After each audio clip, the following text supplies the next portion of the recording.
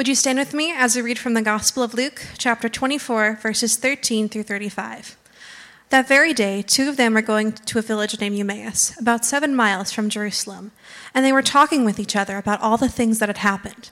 While they were talking and discussing together, Jesus himself drew near and went with them, but their eyes were kept from recognizing him. And he said to them, "What is this conversation that you are holding with each other as you walk?" And they stood still, looking sad. Then one of them, named Cleopas, answered him, "Are you the only visitor to Jerusalem who doesn't know the things that have happened in these 3 days?" And he said to them, "What things?" And they said to him, "Concerning Jesus of Nazareth, a man who was a prophet, mighty in deed and word before God and all the people, and how our chief priests and rulers delivered him up to be condemned to death and crucified him. But we had hoped that he was the one to redeem Israel. Yes, and besides all this, it is now the 3rd day since these things have happened. Moreover, some women of our company amazed us. They were at the tomb early in the morning, and when they did not find his body, they came back, saying that they had seen a vision of angels who said that he was alive. Some of those who were with us went to the tomb and found it just as the woman had said, but him they did not see." And he said to them, "O foolish ones, and slow to heart to believe that all the prophets had spoken. Was it not necessary that the Christ should suffer these things and enter into his glory?" And beginning with Moses and all the prophets, he interpreted to them in all the scripture the things concerning himself. So they drew near to the village to which they were going. He acted as if he was going farther, but they urged him strongly, saying, "Stay with us, for it is toward evening, and the day is now far spent." And he went in to stay with them. When he was at the table with them, he took the bread and blessed it, and broke it and gave it to them. And their eyes were opened, and they recognized him, and he vanished from their sight. They said to each other, "Did not our hearts burn within us while he talked to us on the road, and while he opened to us the scriptures?" And they rose from that same hour and returned to Jerusalem. And they found the 11 and those who were with them gathered together, saying, "The Lord has risen indeed, and has appeared to Simon." Then they told what had happened on the road, and how he was shown to them in the breaking of the bread. Thanks be to God for the reading of his word. Thanks, Lindsay. Good morning, everyone. So we're in the middle of this fantastic series called The Table. We've been exploring the way of following Jesus in the practice of hospitality. And this is one of my absolute favorite topics to learn about, to read about, to teach about, to practice. In my graduate studies, I took a course called Creating Lives and Communities of Hospitality. And I think Kevin would agree with me when I say I've never been the same since. The course, the content changed my life. And I'm getting the sense that the people here, known as Ipsy Free, were feeling the same way, because you're learning, but you're also leaning into this conversation on the table. We've been receiving connect cards where people are telling us the practical ways that they're stepping up and living out this hospitality lesson. We're so excited by how few Bless books we have left. That means you've taken them home. Maybe some of you have been reading them. We know some of you have, because we've been having conversations with you about how it's affecting you, how it's changing your mindset, how you're already starting to live this out. And let me let you in on a little secret. It's one of a pastor's favorite things when somebody actually takes what we give them and puts it into practice. It's like James says, "Do not merely listen to the word and so deceive yourselves. Do what it says." So I hope you will look forward to the discussion we're going to have on this book on the 29th, that you'll join us as we circle up to have a conversation in the lobby and say, okay, let's not just think about it. Let's actually live out the love of Jesus in this way. So in last week's message, Pastor Steve covered the wedding at Cana, and we discovered that Jesus is a lover of parties. And I'm an Enneagram 7, so I love this. I'm like, okay, how can we have fun doing this next thing? And but Jesus loves this discipline of celebration, and sometimes it is a discipline because life is hard. And I've experienced that as well, where it takes intentionality to celebrate things, to set aside a space for feasting. Maybe you remember back to January where Pastor Steve challenged us to choose a word for the year. So my word was joy.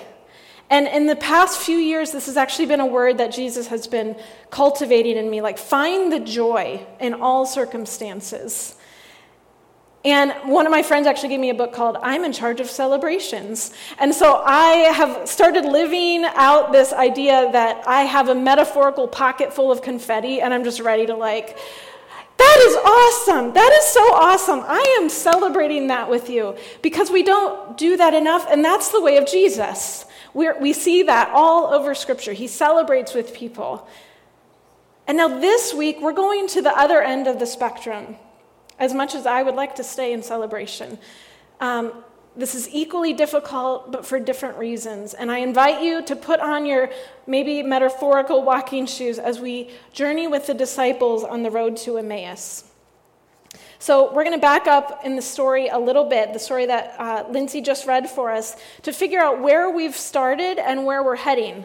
So the disciples and Jesus had just endured one of the most traumatic roller coasters of a week. We know it as Holy Week.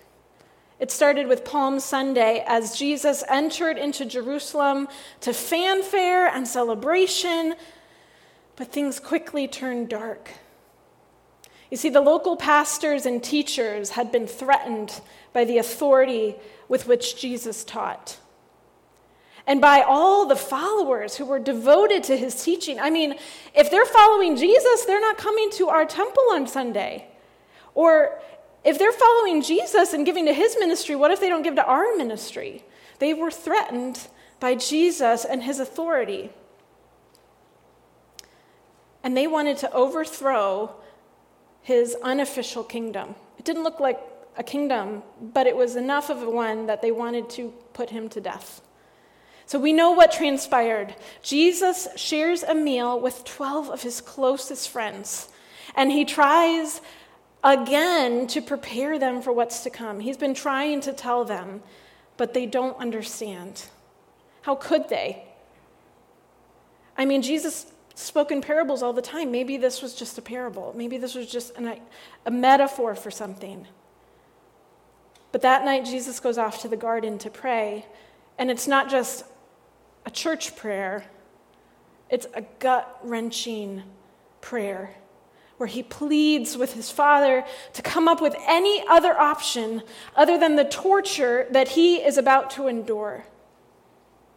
He is in such anguish that he's sweating, grieving, throwing himself on the ground, dripping blood at the thought of what he is about to endure. If there's any other way, not my will though, but yours be done. And at that moment, one of his dear friends, Judas, comes to the garden and betrays him, handing him over to be arrested. Air over Michigan, I love it so much. So over the next few hours, Jesus' 12 apostles, or maybe 11, we don't know where Judas went off to, his family, and the dozens of disciples who were following him, they watch in horror as he is humiliated, beaten, and put to death on a cross. So now it's Sunday morning. I love this artistic work of the walk to Emmaus. And a few of the female disciples had gone to the tomb to mourn and honor Jesus. And they had returned with a ludicrous story about an angel and a stone being rolled away and Jesus' body nowhere to be found.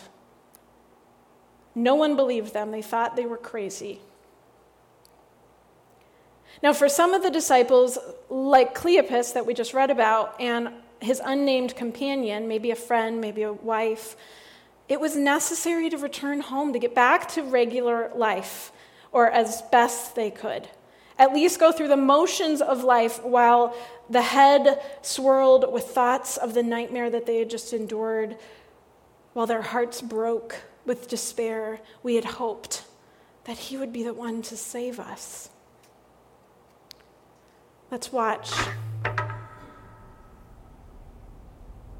Now, just outside of Jerusalem, a pair of Jesus' followers were leaving the city, traveling on a road to a town called Emmaus, and they were sad and confused about everything that had happened. Then Jesus shows up, walking alongside them, but they don't know it's him.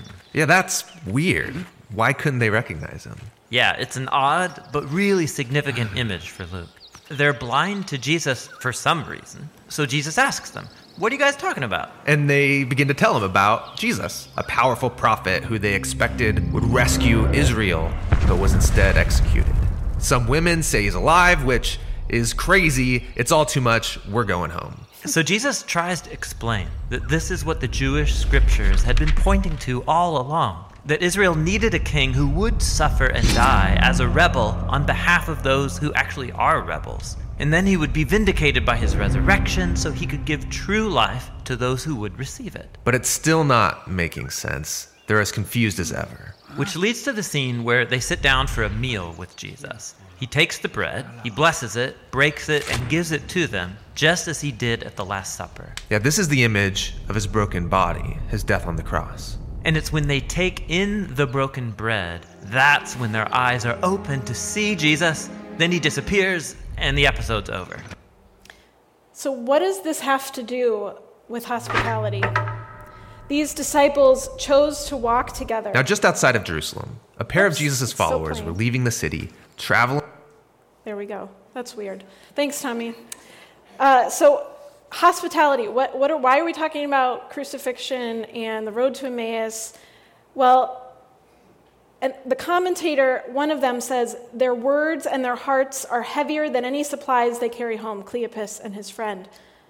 They're carrying this home from their annual pilgrimage to Passover to their holy city, now a city of horrors. But these disciples chose to walk together, to show hospitality to one another, and in so doing, Jesus himself draws near. These disciples, they don't recognize Jesus when he joins them on the way. I thought maybe it's because their eyes were so swollen with tears. Have you ever been there? Or their minds were so consumed with grief. But in any case, they still welcome the stranger. I don't know about you, but when I'm grieving, I don't want a stranger coming along on a walk with me. So Cleopas and his companion, they show hospitality to this stranger, and they offer who they are and what they have in that exact moment. So Marjorie Thompson, she's one of my favorite authors of a spiritual discipline book called Soul Feast. She says, hospitality is the act of sharing who we are as well as what we have. So these two friends don't have a happy, clappy welcome for Jesus. They can't even muster small talk. Hey, how's it going? Like, it's really nice today. Do you need a drink?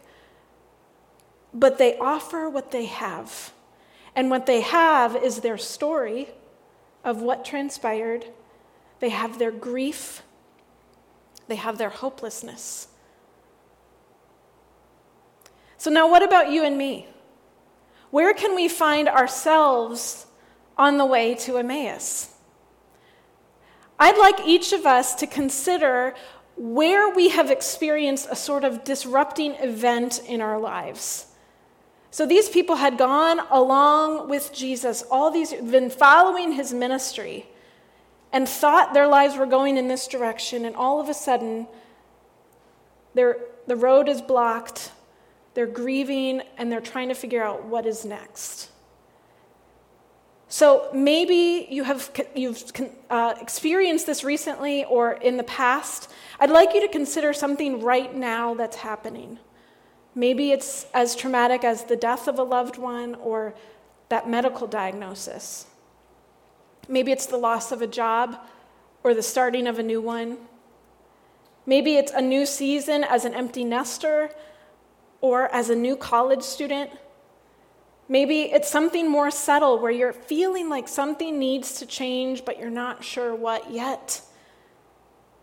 Or maybe it's in your spiritual life where you're trying to have that fire, but you just don't. You feel stuck, and you're wondering how to get unstuck. all of us can find ourselves on this road between two places where we've left the place that is known, the place where we were comfortable. We can no longer return. The ground has shifted there, and we're not yet to this new space. And we're in the in-between. We don't know what the normal looks like yet.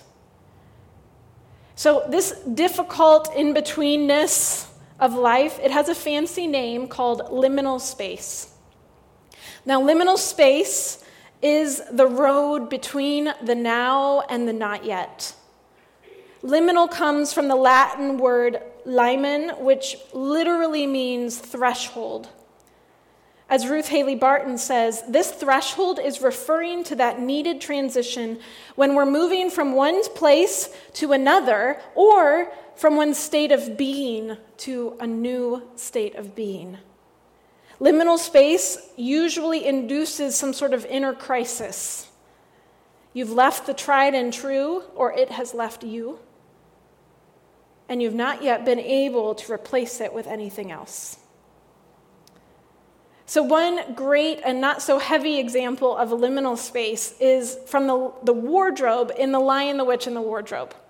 So how many of you have ever read this book, The Lion, the Witch, and the Wardrobe? Quite a few of you. Very good. So this is from a fictional children's series called The Chronicles of Narnia by C.S. Lewis. And I'm a little sidebar soapbox. I don't care how old you are, you need to read these books. These are one of the best books ever. I reread them every year or two. There's a whole series of them. And the allegory that C.S. Lewis uses in these books for Jesus and our life with him, it brings me to tears almost every time I read it, and something new comes. So don't just say, I watched the movie, it was good. I'm sorry, it does not count. You have to read the book. So anyway, back to the book. So 4 young children in this story are sent to live with an elderly relative in rural England during World War II. And during one rainy day game of hide and seek, the youngest among them, Lucy, finds herself a great hiding place in the spare room and it's a wardrobe. It's an independent standing wardrobe. And she climbs in and presses herself back into the fur coats and past the mothballs and suddenly realizes she's in a wooded, snowy forest. Talk about a threshold between the now and the not yet. What is happening? And just like the disciples did not believe the women's story when they're like, Jesus isn't there, he's risen. Lucy's older brothers and sisters do not believe her when she says, you've got to come experience Narnia. I met a friend named Tumnus, and he fed me this delicious food, and it's snowy, and there's the great white witch, and all of these things are happening. And they thought, oh, geez, come on, sis, your imagination is running away with you. This wardrobe, this in-between place between the real world and Narnia, it's a good picture of what this liminal space, the threshold space that we're talking about, this road to Emmaus. And all through Scripture, we find examples of God's people on this journey, the road between the now and the not yet. There's Abraham on his way to the place that God will show you. He just picks up his bags. He's like, well, I guess I can't go back there. I hope I find a place to live. There's the Israelites who wander in the desert for 40 years. They don't want to go back to slavery, but they kind of do because the food was at least good there.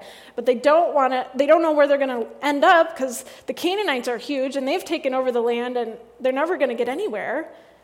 There's the disciples who are waiting after Jesus' ascension, waiting for the Holy Spirit. And they're like, Jesus told us to wait here until the Holy Spirit comes, but I kind of got some work to do. Really, can I just keep myself in this house until some sort of Holy Spirit thing happens? That is the in-between space where Jesus can show up if we demonstrate welcome to the stranger, welcome to one another. So what about you? Where are you on the way? Where do you find yourself? Where are you on the way to, if I can end the sentence in a preposition for those of you grammar nerds? Where are you going to? You're not yet there, but you're not here either. This has been my reality for the past many months. So I was discerning all the way back in fall of 2019 that something was changing. Kevin and I were talking, and just something was stirring, and we weren't sure what, and did it have to do with the job? Did it have to do with where we lived, or what? The discernment came in little pieces, excruciatingly small pieces, over the course of a year before we found ourselves interviewing for a number of different jobs over a number of different conferences across the U.S., not sure. We were no longer going to be here, but we had no idea where we were going to be. And then even once we were here, we weren't really here because we were still living in Monroe, and it felt very in between, very disorienting. It's like trying to live in the moth-covered wardrobe. Like, this just doesn't feel right. And it's a painful place to be. Whether it's actually a painful experience or not, it's just a change. It's hard to be there. So I'm going to ask you again, where do you find yourself on this way? I actually want you to write it down or tell the person next to you, I have a 30-second timer, ready, go. Where are you on the way?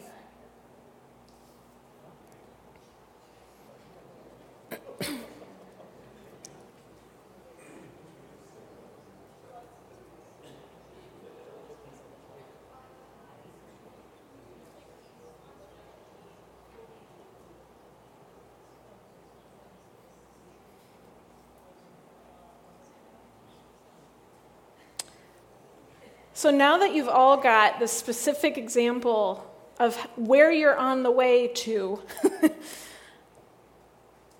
what are some practical lessons we can learn from the disciples who encountered Jesus on the way to Emmaus? What can we learn from these disciples on the way to Emmaus?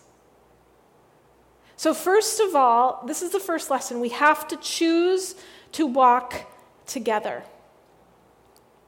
This is the key moment in this story. The key moment comes when the risen Jesus joins the two disciples and walks with them.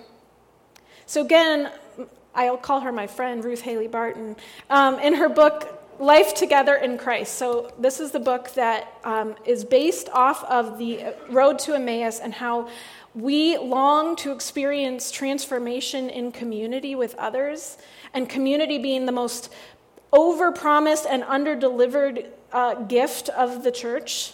Like we have these big expectations of what community will do for us, and then it falls short. So how can we learn from the road to Emmaus how to live out real community? Well, she says, while it may feel that whatever precipitated our Emmaus road experience, so your specific one, that it is beyond your control, the circumstances are beyond your control, we have control over one thing: whether we will walk the road alone or whether we will walk it with others. Whether we will walk the road alone or walk it with others. So put yourself in the disciples, Cleopas and his friend's sandals. Like I said earlier, how many of us want to walk with someone, a stranger? How many of us want to practice hospitality when we're grieving or struggling? I mean, most of us are struggling with something all the time. We're human. So when are we ever going to have space for hospitality? Oh, I'll do that when things are all just smoothed over, then I'll have people over. No. How many of us find it easy to talk about the things that we're struggling with? To talk about this in-between space, to let the emotions bubble to the surface without reservation? Not just that, but in front of another human being that you don't know. And I'm imagining that these disciples were sobbing at some point as they recounted, or maybe yelling out of anger. We had hoped that where is their emotion? Find yourself in that place. We like to be put together. But these two disciples are sharing who they are and what they have with one another and with Jesus. They're not just talking about, oh, well, remember how then Jesus walked the road to Golgotha, and then they're not just telling the story. They're embodying the emotion behind it. They're having a real and vulnerable conversation. And Ruth Haley Barton thinks that is why Jesus drew near.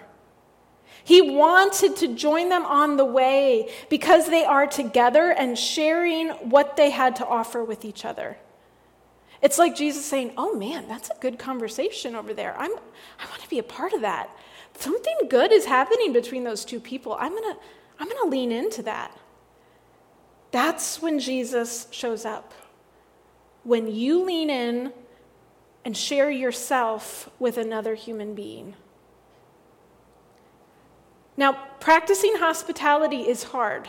I think we know that, but I just want to say it. It's hard, and not because it requires some sort of culinary expertise, although that doesn't hurt, but because hospitality requires vulnerability. Hospitality is hard because it requires vulnerability. This is true hospitality. It's not about what's on your table or what your house looks like or how many people you have over. It's an attitude of the heart, a willingness to offer yourself and to make space for the other to offer themselves. And that's something we don't do very well because we want to be put together. We like to be independent. We want to protect ourselves and our image. We like to pull into our garage, close the door, shut the windows, turn on the air so the neighbors don't hear us yelling at our spouse or fighting with our kids. We are really good at self-protection. That's why so many people don't want to come to church. Because everybody's got it together at church. Or because they know we don't have it together, but we act like we have it together, and then they call us hypocrites. And they're not wrong. We don't have it together, and we act like we have it together. So we're hypocrites. We have to be real. When someone asks you how you are, or maybe even if they don't, say, I'm not okay. This is how I'm struggling. And one of the hardest parts is when you're having that sort of close relationship with someone over the course of time. Maybe you found a companion on the way. And week after week, I know I felt this with my friends, Mark and Rachel and Kevin, as we gathered week after week to share our lives. How is it with your soul? And I kept saying the same thing over and over and over again every week. It was like, am I ever going to be past this? Am I ever going to be okay? Are you guys going to be super annoyed and just want me to stop talking? Because it's embarrassing to admit that we're still struggling with that we're still having a hard time. But as Molly Marshall writes, the hospitality of the traveling companions becomes the doorway to grace. The hospitality of the traveling companions becomes the doorway to grace. Why? She goes on, actions more than words. Welcome more than self-protection provides the space where others might fearlessly enter and find themselves at home. That's it. That's the heart of hospitality. It's the heart of this whole series that we're doing here at Ipsy Free, to be a people who extend a welcome to others by letting down our guard. When we have hearts of hospitality, others feel safe to enter and find themselves at home. It's an attitude that you can have with someone, the stranger at the store, or the mail person on your front porch, or your neighbor, or your spouse. It's an attitude that says, this is who I really am. This is what I have to offer you. And they feel safe. If you're the kind of person who has people tell them, I don't know why I'm telling you this, then you're practicing hospitality. I don't know. I just told you 20 minutes of my story and I've never even met you before. That's a good thing. That's demonstrating hospitality of the heart. Now, the second lesson, the first being choose to walk together. The second that we learn from the disciples is this: choose to open yourself to others in your grief. This is a really specific version of the first one. Choose to open yourself to others in your grief. That's really heavy. But this is the kind of thing that opens us to the presence of Jesus. It's the doorway to grace. It's when Jesus leans in because he says, they're ready for my presence. They've created space for me, and it's opened us to being transformed together. So I want to share an example of this from my own life. This is back in April of 2018. And I just had another session, a monthly session with my spiritual director. Spiritual direction is another sermon for another day. If you ever want to talk about it, I'd love to talk to you about it. But Sister Carol was a Catholic nun at the IHM in Monroe. And the first time I sat down across from her, it was like she could see into my soul. She'd created space for me. And her presence was so disarming. It was so welcoming. And see, with me, I have a hard time I'm very honest with people. The trouble is people see me as very put together and very okay, and it's hard for me to convince people that I'm not okay. But she welcomed that. She welcomed that. So we had been meeting monthly for the past few years, and she'd become like a spiritual grandmother to me. So here's a picture of her. Her love extended beyond just these sessions. She came to my house when Junia was born and held a crying baby. And this was Father Bob, Kevin's spiritual director, and they both came to see us. And this first quote, all of us are on our own Emmaus road, somewhere between the now and the not yet. So on this particular day, I had spent my time walking miles around Monroe with my dear friend Rachel. So this next picture, this is our 3 girls back in 2019. And Rachel and I had walked literally like 7 miles with the girls that day. And remembering, we have control over one thing, whether we walk it alone or choose to walk it together. So it was nearing evening, and we returned home. We were probably kind of grumpy by this point and hot and hungry. And so I started feeding my kids, and I left my phone at home all day. It was my day off. I left it at home. Kevin was at Lazy Boy. He wasn't allowed to use his phone. And when I checked my phone, I had a missed call from Kevin, and he said, call me. And I was like, oh my gosh, who died? We're pastors at the Monroe Church. Something's happened. Never in a million years did I expect to pick up the phone and for him to say, Mel, Sister Carol died. I choked on my tears and literally fell to the ground. The girls are sitting there at the table like, Mommy, what's wrong? And I could not stop crying. I collapsed onto the floor. What? I was just with her. She's perfectly fine. She had gone to sleep to take a nap and never woke up.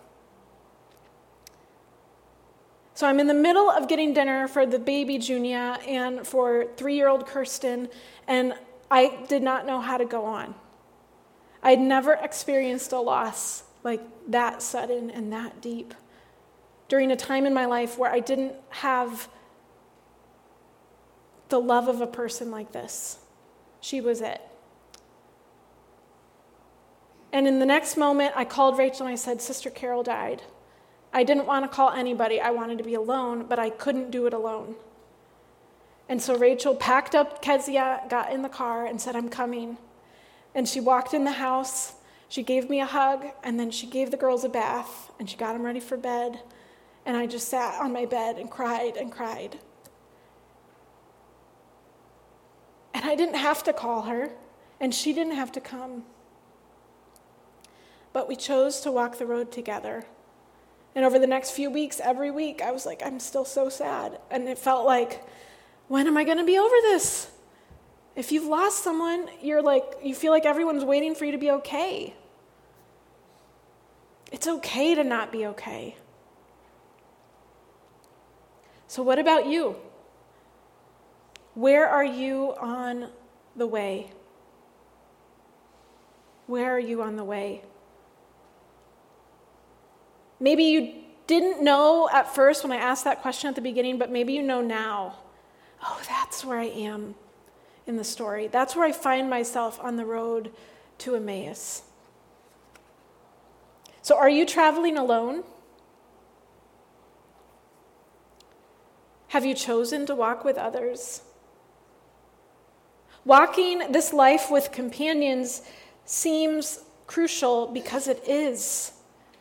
So who are your people? Who do you call when you're having a bad day? Who sits with your kids when you need somebody because you can't even get out of bed? Who comes to sit with you when you're embarrassed that you're still dealing with the grief that you should have been over already? This is why at Ipsy Free we believe so strongly in small groups. Not because of what you're going to learn, but because of what you're going to experience in community with others. And it's not going to be like what you expect it to be like. It's going to be different. It's probably going to have some awkward moments. But if you stick with it, it'll be good for the long haul, and you will be transformed. It's about walking together. You have to have people to walk with you. So what is Jesus inviting you to do today? I can give you some next steps. I could tell you, call someone after church today and tell them. Open yourself to others in your grief today.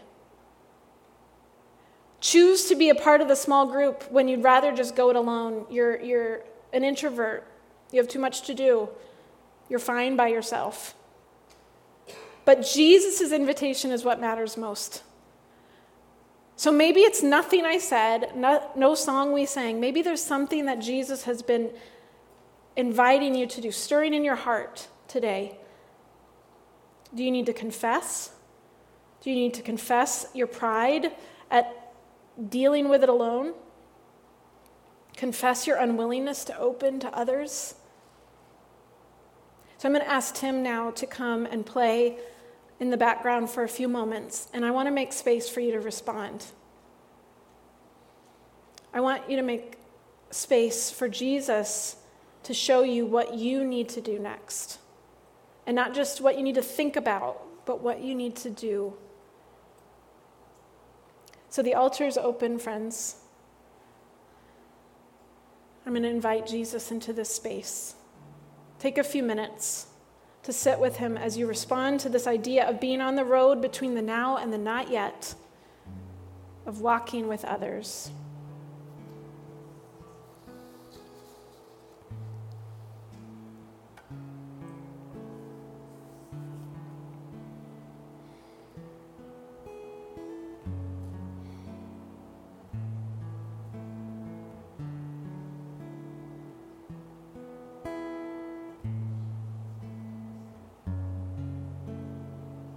Jesus, I pray courage for those who know they need to come and confess, for those who need to come and surrender their independence to you, for those who need to tell someone,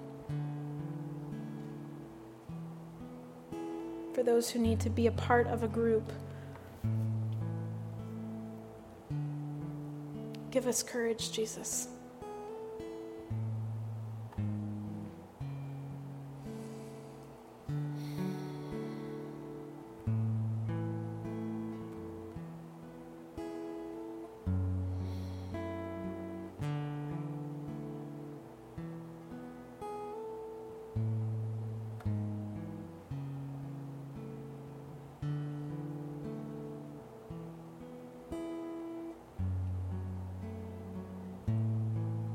You know what's stirring in our hearts.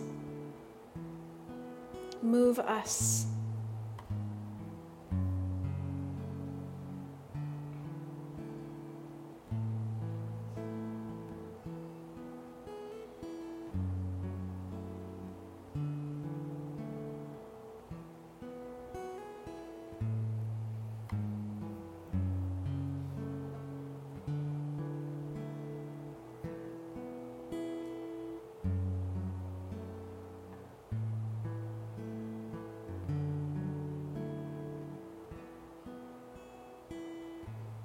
God, you're a companion on the way.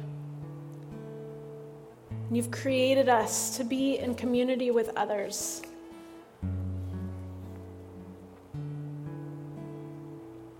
So God, we confess this morning that we prefer our independence. We confess this morning that we don't like to cry in front of people. We confess this morning that we've never been in a small group or that we've written them off.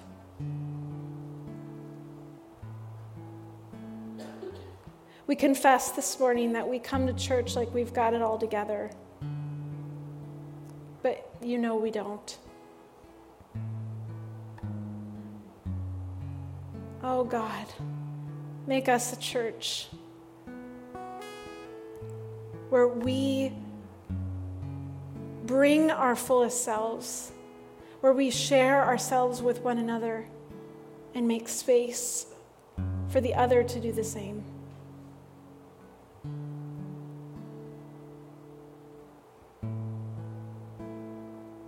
Come, Holy Spirit, come and move in us. May we be made whole and healed in the presence of one another. In Jesus' name, amen.